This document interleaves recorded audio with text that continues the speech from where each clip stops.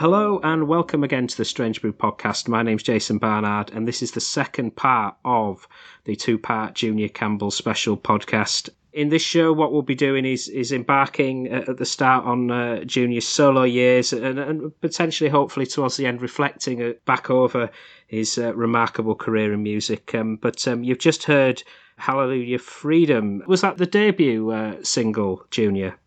No, it wasn't. There was one before that called Goodbye Baby Jane, which was, it sounds like a Marmalade record. Right. It was, a good record, good pop song, catchy and everything else, and it looked like it was going to do the business. But unfortunately, there was this slight problem of the News of the World scandal came out. Right. When a certain member of the band who had a big gripe sort of somehow got and had got sacked. This was long after my time, may I say. Not long after, 6 months after my time, he'd got the elbow, and there was a story running around which ran for 3 weeks in the News of the World, exposing all the goings on of a pop band on the road. And so the TV shows I had lined up for Goodbye Baby Jane were suddenly pulled. Everything was pulled, as were the Marmalade records. Everything was pulled. So, that is a shame. But I'm afraid that's the way it goes.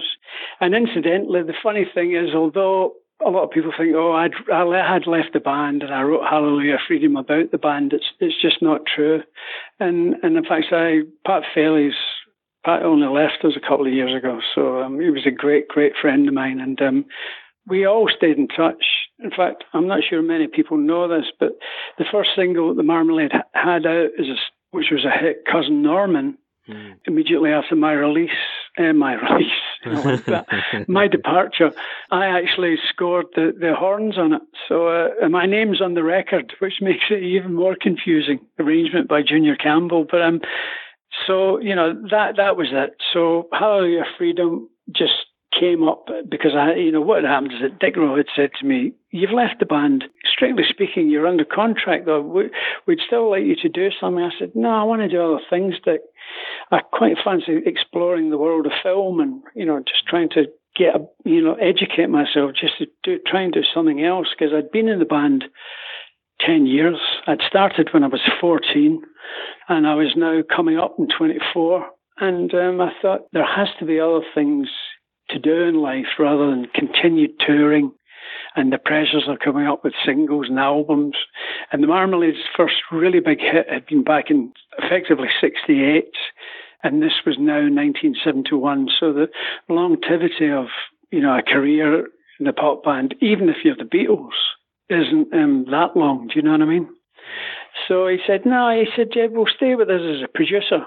So I thought, all right. So they gave me a contract as a producer, and I had to come up with, again, something like 3 singles per year and blah, blah, blah. They actually offered me a job. They wanted me to go and work at Decca Records in the Embankment as a part of head of A&R development and find artists and arrange and produce them. But, I've never been much interested in other people's music in a recording studio. Do you know what I mean? I just find the whole process in lots of ways quite tedious.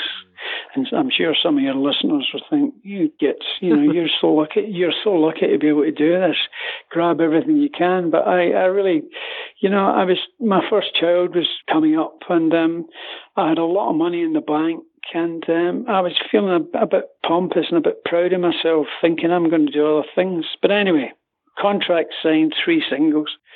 So anyway, the first one I brought out was Goodbye Baby Jane, which I told you what happened. So the next one I thought, I'm not going to do this any longer. I'm going to do what I really want to do in terms of on my own.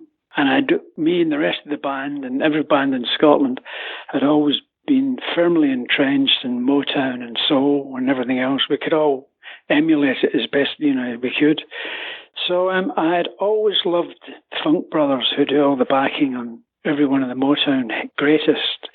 And the chord pattern, which is in the Onion song, and is also in You Keep Me Hanging On in the bridge. I thought, I'm going to do something like that. So that basically is the chord pattern, which is the intro to Hallelujah Freedom. And then from then on, it just took me to places I'd never been before. And I changed my voice and went for it. I had Ramey Duffy, who was the original Gaylord's drummer, who had got married and gone back to Scotland. He came in and played drums on it, played drums on all my solo stuff, I think. And Graham Knight from the band, he played the bass on it. Dean didn't like that much because he didn't want Graham to be on top of the pops with me because it associated different things, which I respected. So anyway, Pat had also left. He left 6 months after me because he said, my pal's now in the band, I'm leaving now. So Pat went to run all our publishing interests. So he mimed the bass part on Top of the Pops. And it was a great session. And I thought, I'm going to have two girls on here, a la Joe Cocker, Ray Charles type thing, you know what I mean? And I called Decca and I said, look, can you get me two session singers, girls, hard singers, who can actually, not just ooze and ahs singers, but, people who can do the business. So anyway, I went to the session and the door opened and in walked Barry St. John, who's a Scots lassie, who's a great singer. And I had known Barry over the years. She was brilliant, and I was so delighted to see her. And she said to me, this is my friend, Doris. And would you believe it was Doris Troy, who had, just one look and, what you going to do about it and all these sort of things. And I was absolutely bowled over by it. And Doris, she must have been 10 months pregnant. She was absolutely huge, and I was really twitching. I thought, I hope we can get through this session because she's going to have to belt this, do you know what I mean? Yeah. But of course, I think it was the second take for the girls, and that was it. So I was in my glory, and the record came out, and thankfully for me, it was pretty successful. It was, and that success continued into 1973 with Sweet Illusion then? Same plot, exactly the same plot. The intro... Dang, do, do, do, do, do, da, dang, dang, do, do, do, do. I think I nicked, unconsciously, of course, from I'm Still Waiting, Diana Ross's record. And that just took me other places again. And I think everything was in there apart from the Kenwood mixer from the kitchen, because the sync was certainly in there on the record. I put everything on it. And that's a big favourite of mine. I like that record.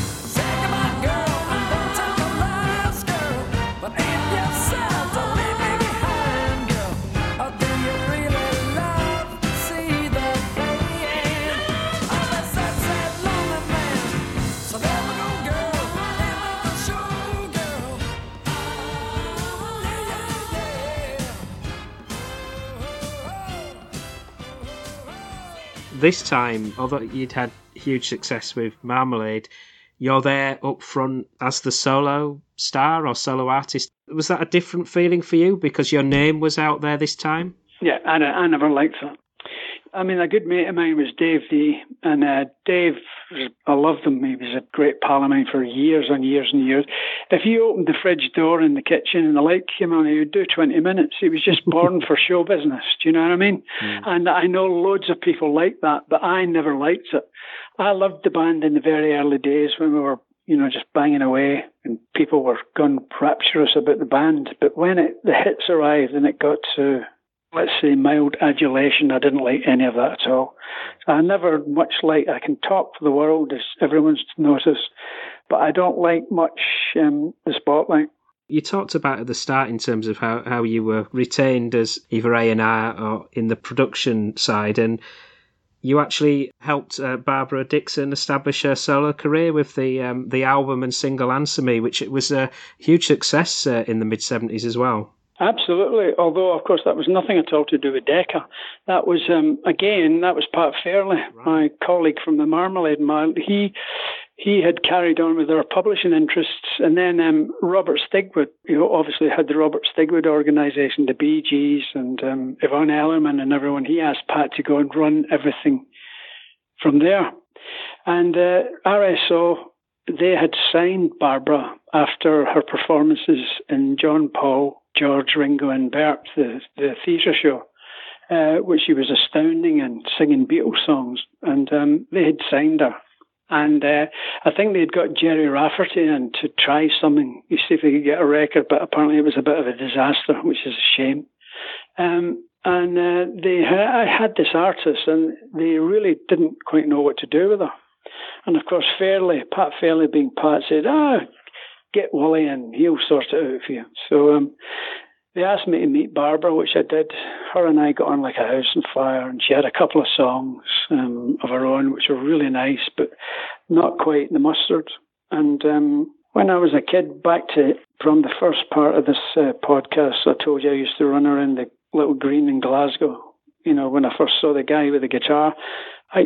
Another memory from that time is Family Favourites, belting out on the radio from somebody's house over the little football green, and I remembered Nat King Cole's Answer Me, and I always loved the song and the progression of it, and I said, how would you fancy this? And she was sort of a bit taken aback, and I said, we can do it with another feel to it, and so we did. And again, that was a 2-take job, live orchestra, everything, which I arranged, and thankfully for me, it was, and her, it was the thing that sort of kicked off her career. And her association with the two Ronnies, which she was on every night, every Saturday for a few years. So it's a very, very long time ago, Jason. 1976 we're talking about.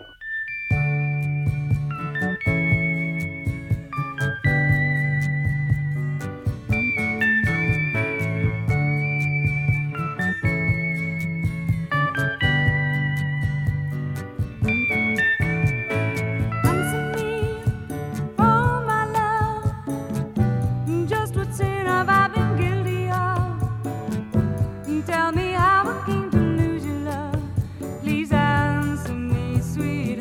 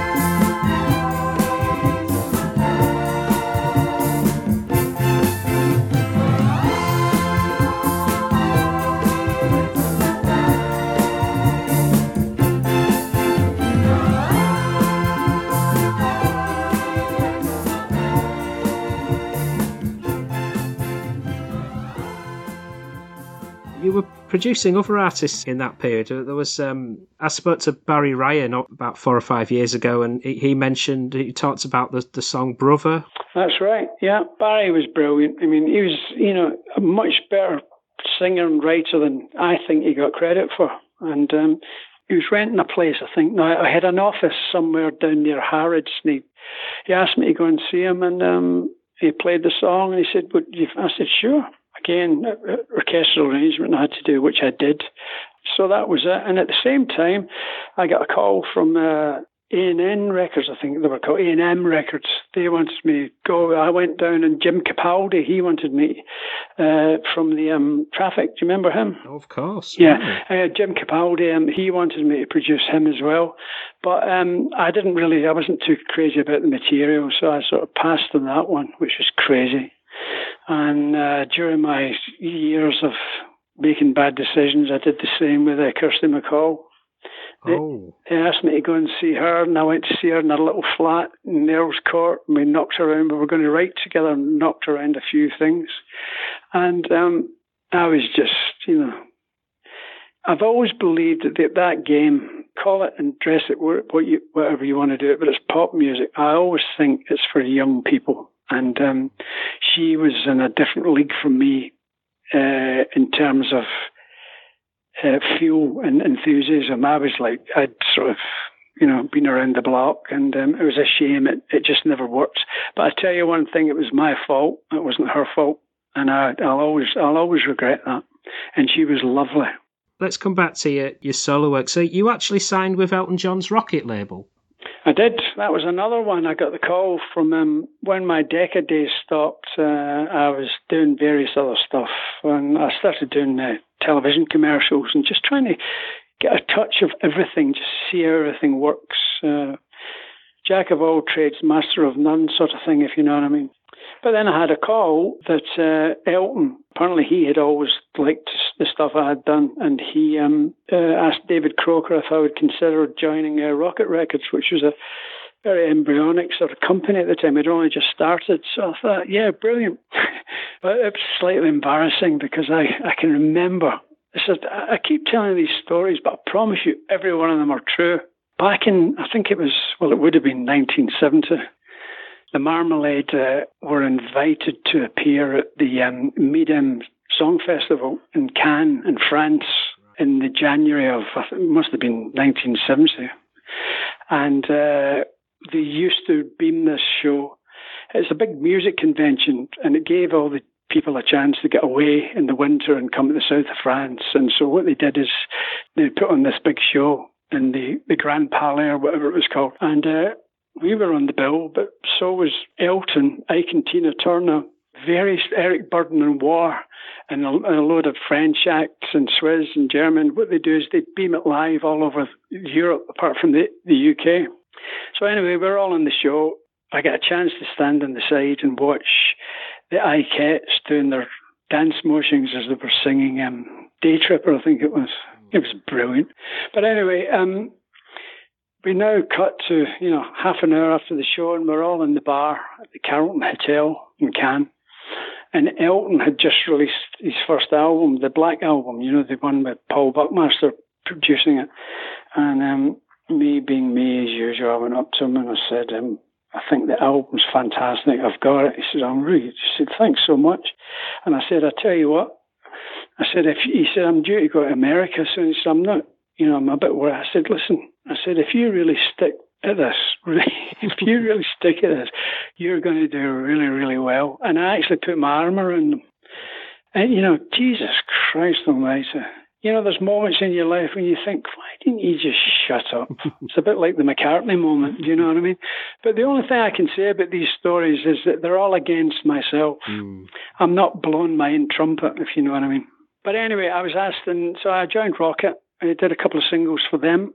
And again, that just sort of petered out because I always thought Rocket was a bit half-hearted. I mean, I think the biggest hit they had was when Elton did his thing with Kiki, wasn't it? Yeah. Nice people, but I think it was probably a notion from Elton that he wanted his own record company. And I think he signed a few acts, including Blue, a Glasgow band that had Hugh Nicholson in it. But I don't, good days.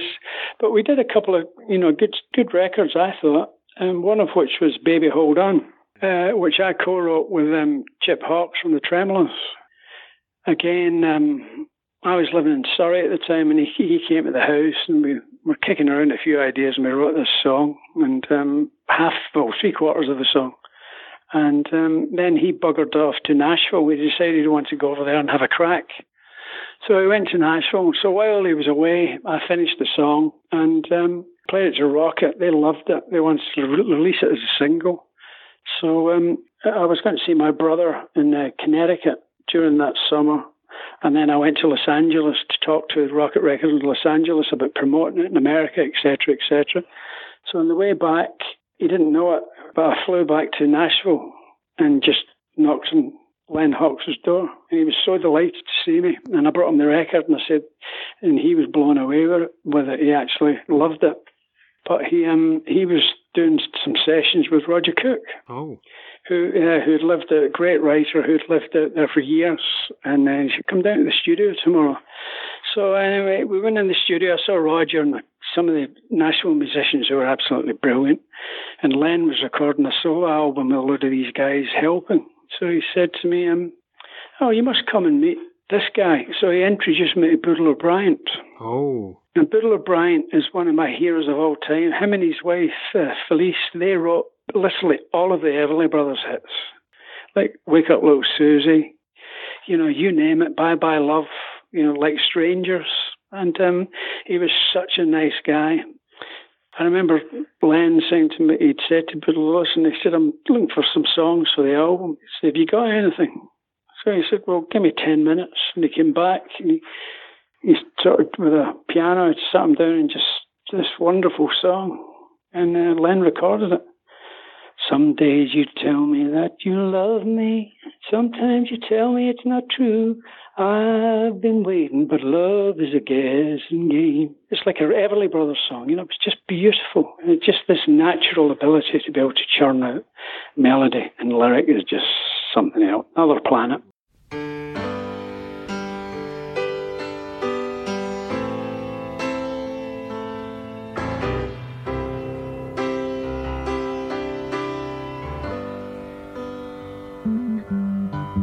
Darling, well, you've been running through my head and thinking it over. There's something to be said. Darling, well, you've been running through my brain, and I know you're thinking I got something to explain.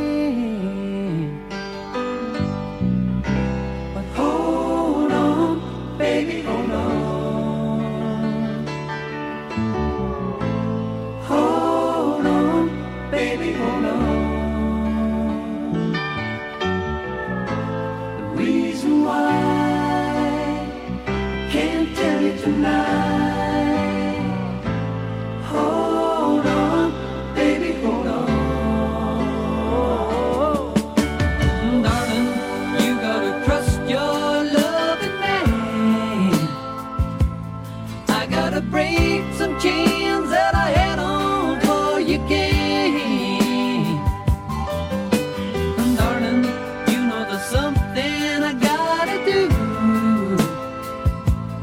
I hope you understand, I'm thinking just of you. So hold on, baby, hold on. Hold on, baby, hold on.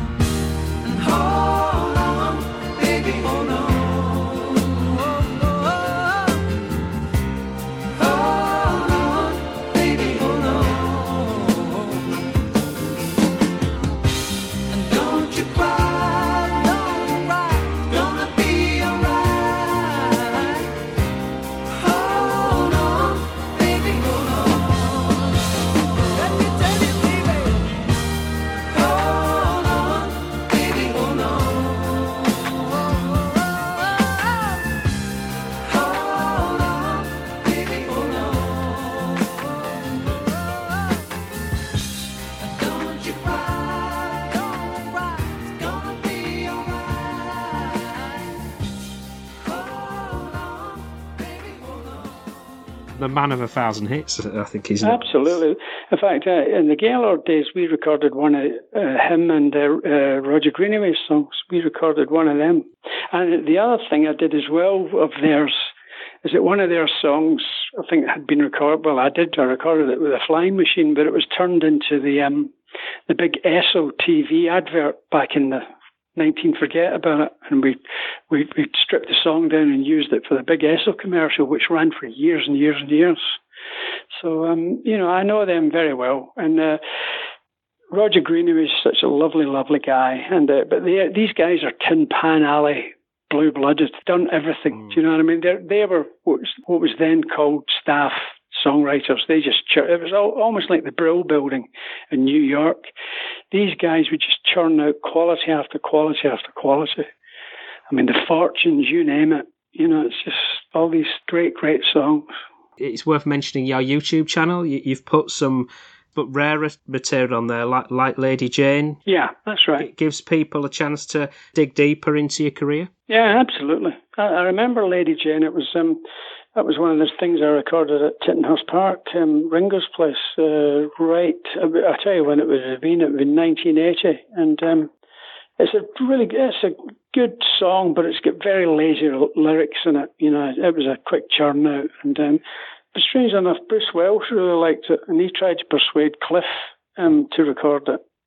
Apparently, Cliff really liked it, but he wasn't too keen on the lyric because it was about a horse. Lady Jane was a horse, right? So I don't think that fitted too much into what he wanted to do. But it's certainly bare bones stuff. There's no hiding place. There's some stuff on there in the YouTube channel, so you can certainly have a look around.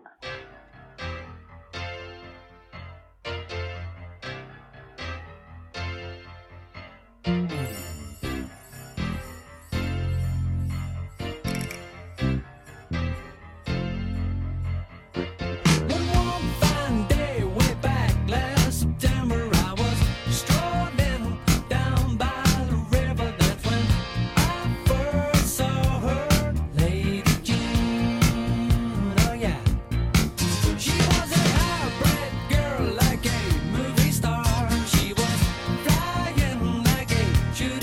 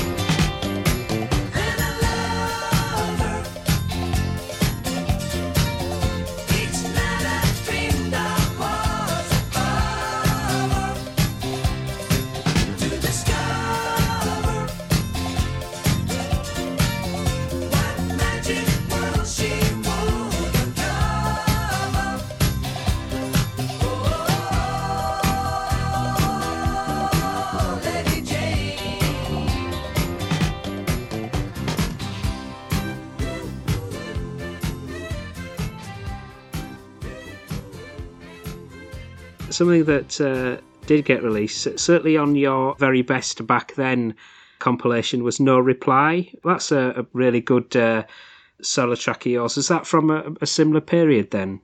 Yeah, thanks. There was a bunch of songs. Lady Jane, No Reply. I think it was 3 or 4. There was another one, which will come back to me in a second, which were all recorded in the one session, and were really. I mean, No Reply, I think, is a brilliant track because I had some great players on it. Martin Jenner played guitar on that with me, and it's a good record, And by that time, don't forget, MTV was about to kick off, and the whole world was changing. It was just so it was time for me to move on. So even though I could beaver away and try and write songs, the question is, what do you do with them? Because you would go to record companies. Even now, you could go to a record company and meet a guy who's as old as your grandkid.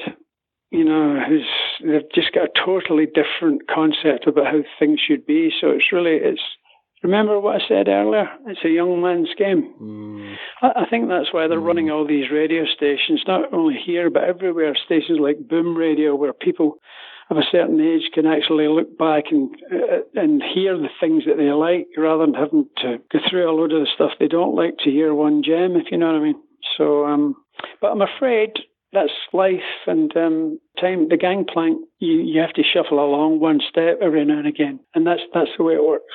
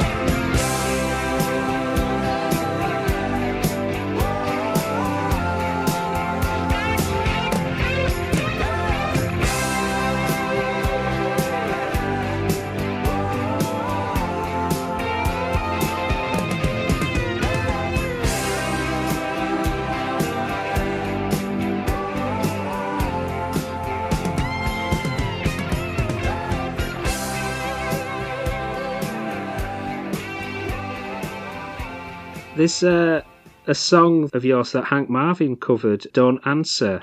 Yeah. Did you actually release that yourself before Hank covered that? No, that was written, in fact, it was co-written with a young guy called Mark Haley, back about that time, about very early 80, 81.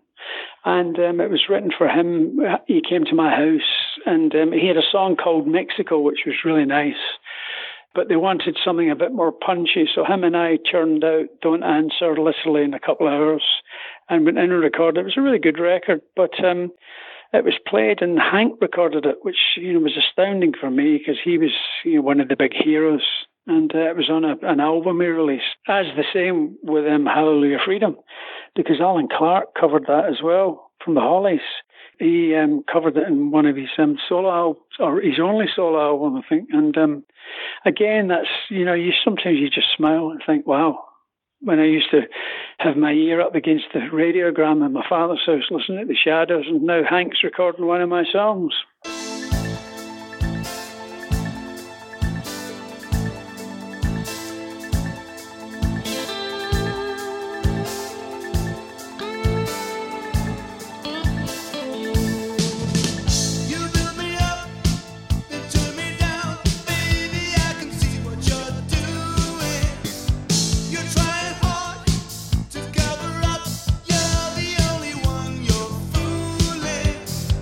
Just let me answer.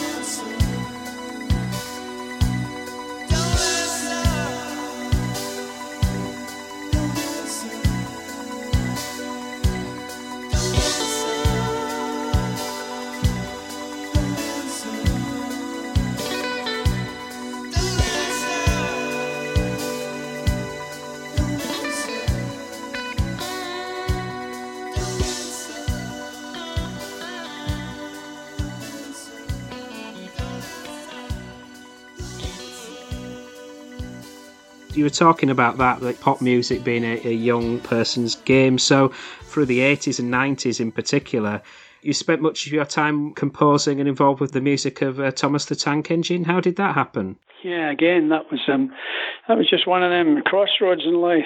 When I told you earlier in the previous podcast, the studio at Tittenhurst Park, Mike O'Donnell, who ran Ringo's affairs at the studio, etc., he was a writer, a bit of a writer as well, and we'd done a couple of commercials together, television music for television commercials, and he took Ringo up to London to meet this producer who had come up with this idea.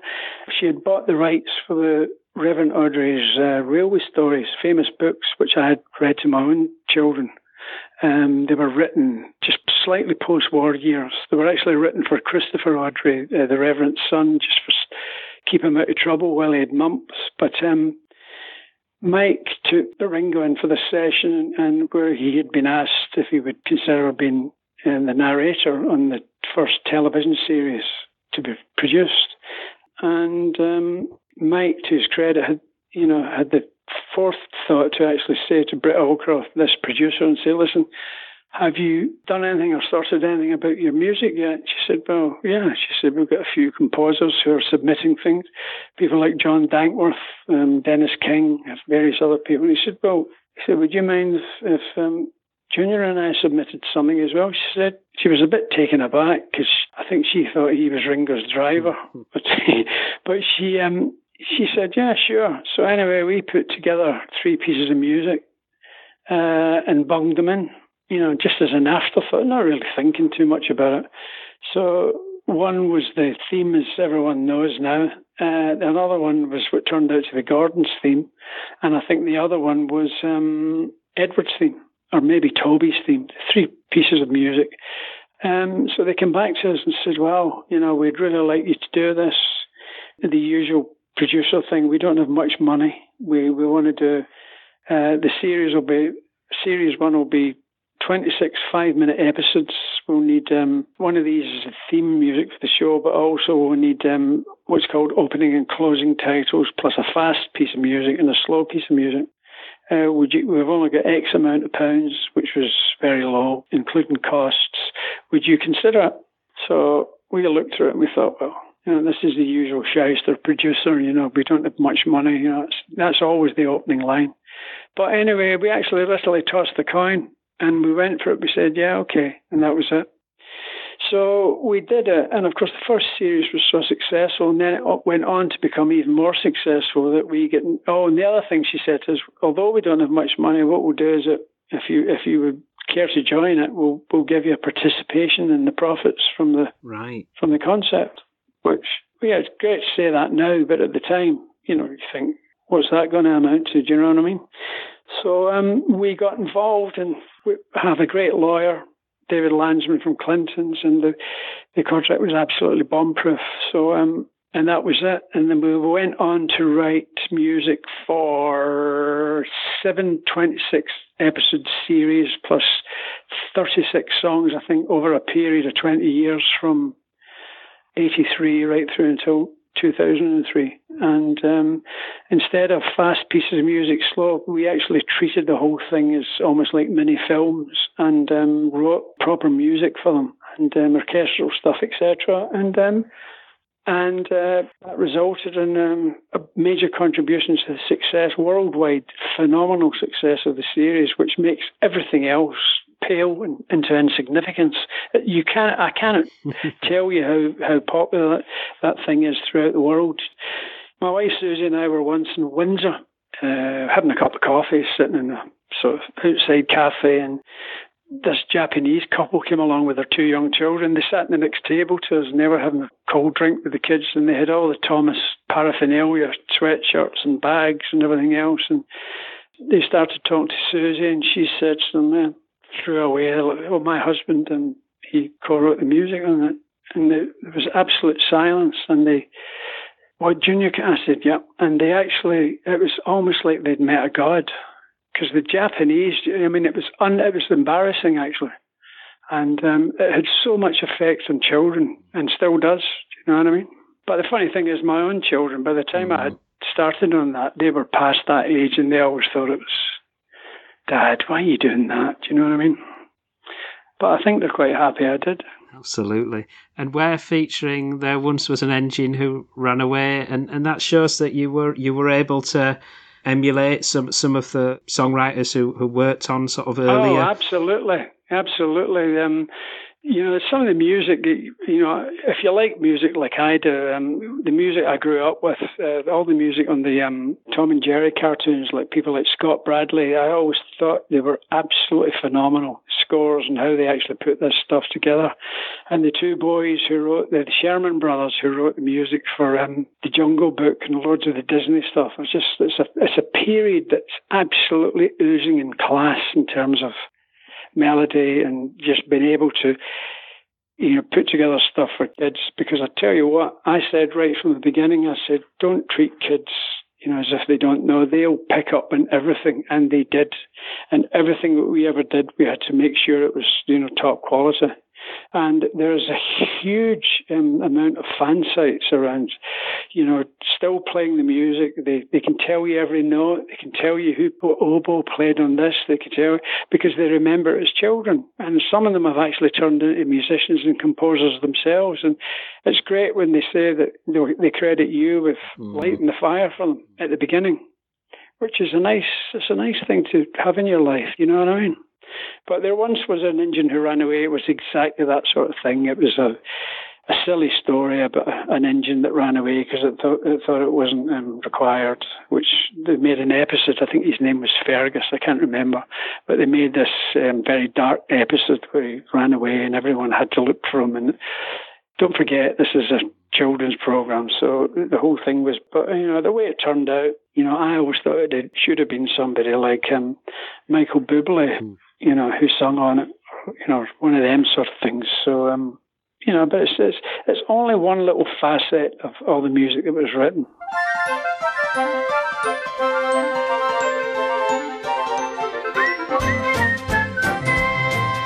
There once was an engine who ran away, just up and went. Ran away, stacked up his tender and headed on the line. Toot toot, farewell, goodbye. He overheard the wicked old diesel say he was heading for the scrapyard any day. He didn't want to wait for the fateful days, so the little old engine ran away. He huffed and he puffed, his wheels started turning. He chuffed and he chuffed as if a firebox burning. He slipped his brake, let his whistle fly. Toot toot, farewell, goodbye. And the little old engine ran away. Just up and went, and ran away. Didn't feel part of the railway, so the little old engine ran away.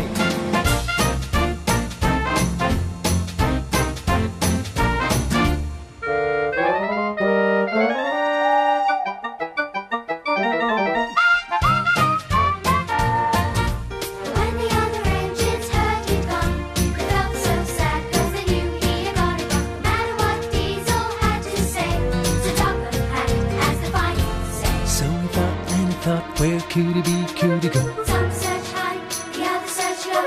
Where did he roam, where did he roam? Gotta bring a little engine home. So they all went out to look around. Far and wide, and up and down. No matter where they searched, no one seemed to know. Where did the little old engine go? Thomas finally tracked him down. He was cold and blue, and all alone. Told him he was needed back urgently. Who, me?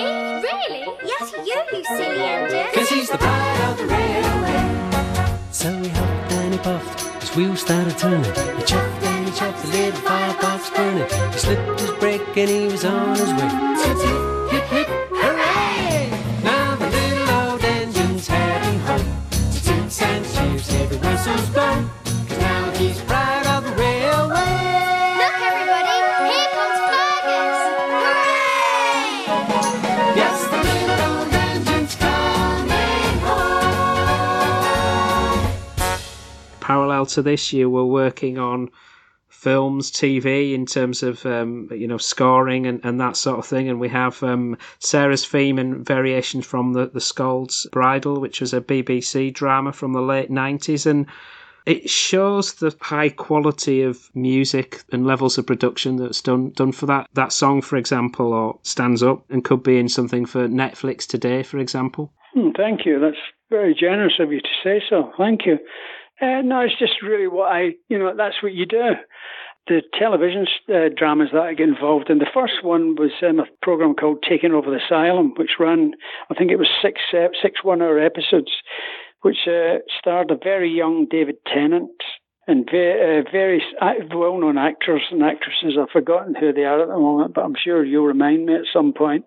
They were in it, and that was about a disc jockey, a failed amateur disc jockey who ran a hospital radio station. And would you believe, in something like 1986, it won a BAFTA for the best television drama and beat Middlemarch. So, I mean, all these sort of things are just so great to be able to, get involved in. And for that particular production, Davy Tennant, he had to sing a song and play guitar at the same time, and he'd never played guitar in his life. So I had to teach him how to play the guitar for that particular little jingle I had written for this alleged radio station. But I had to teach him over the phone. Put your finger there, put that finger there. Yeah, and you didn't have FaceTime or Zoom then. Do you know what I mean? But he was a lovely guy, and the cast, all of them were really... Ken Stott was in it, and Katie Murphy, and loads of people, some great Scottish actors, and it was very, very successful. And the good thing for me is they keep rerunning it every now and again, so it helps pay for Antigua in March. But the other one that you mentioned is Scold's Bridal. That was the music for that was recorded at Maida Vale Studios with the BBC Radio Orchestra. That was over Easter '68.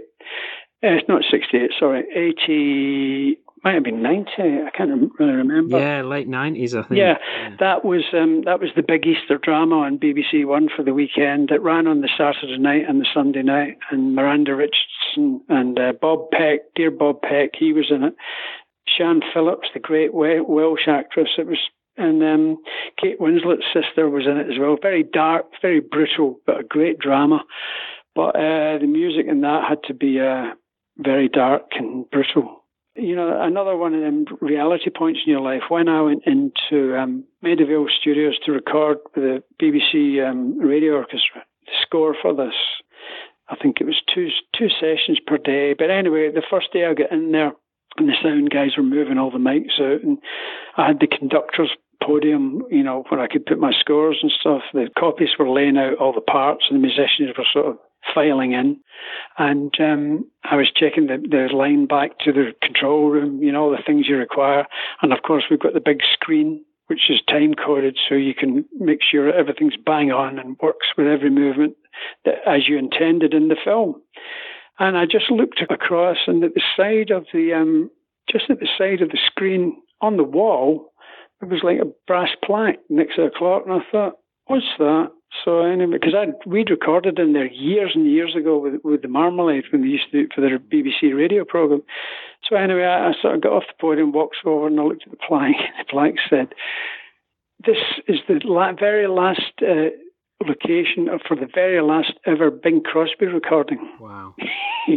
And I thought, I'm looking, and it gave the date, which I can't remember what the date was, but they put this big plaque in the wall. So the last time Bing actually warbled was in this studio where I was just about to stand on the podium, wee Junior Campbell from Glasgow. And I thought to myself, Christ almighty, if my old man could see me now. So it was, it's great when you get them moments because they're a real leveller.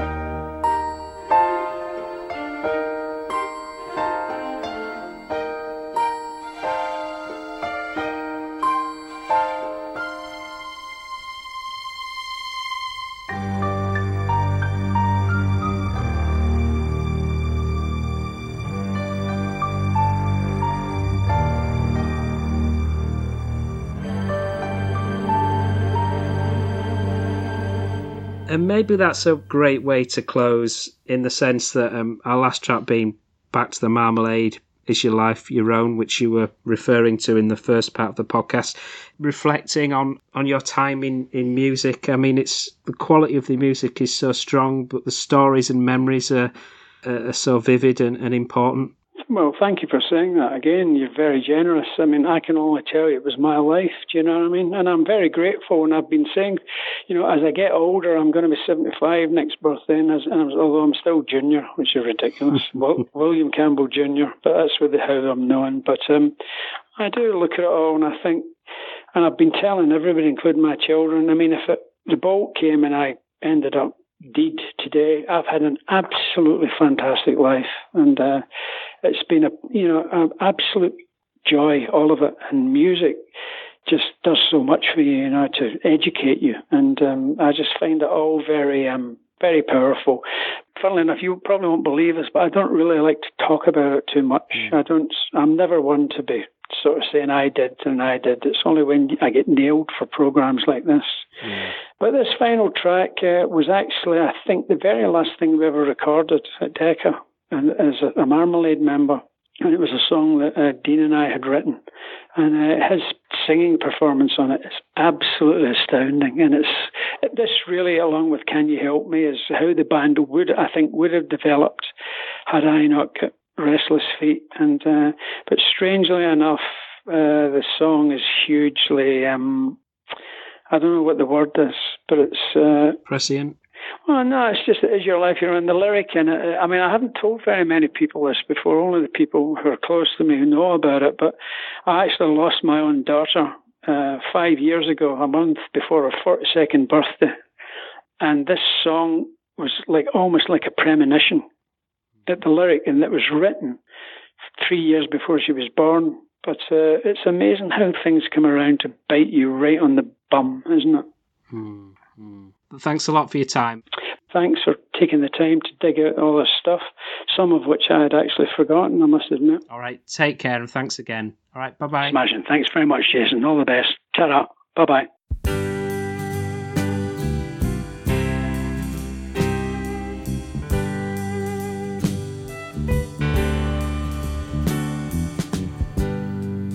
Down in the darkest of valleys,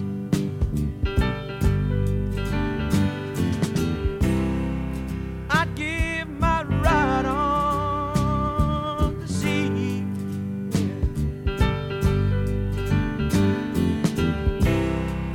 You got it all, but you never, ever gonna break down that wall.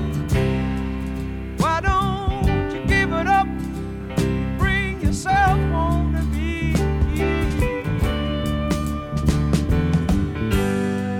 Don't set your life out on paper.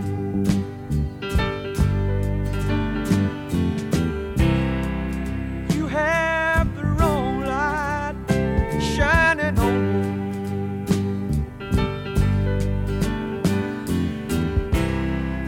you. You got it all, so you should keep it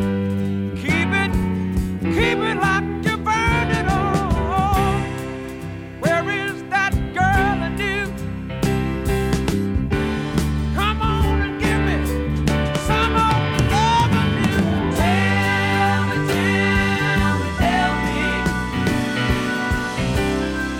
what is the answer? Tell me, what it's all about. Tell me, what's the life you're living? Tell me, is your life your own?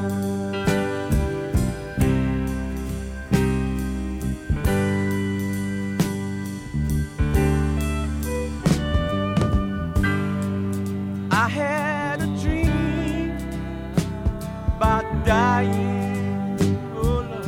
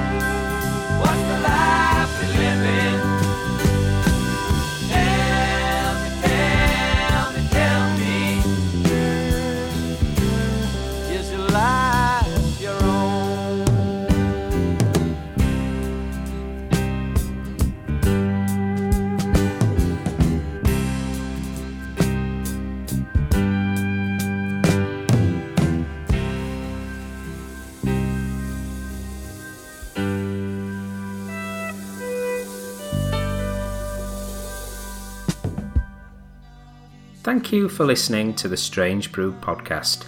If you do like the show, please consider a small donation to help keep the show archive online.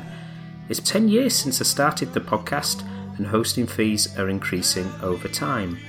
All your support keeps the show running and helps me get amazing guests. To support me, just go to thestrangebrew.co.uk where you'll see a donate button on the homepage. Thank you very much. Plus, any reviews on your podcast services help to spread the word too. Thank you.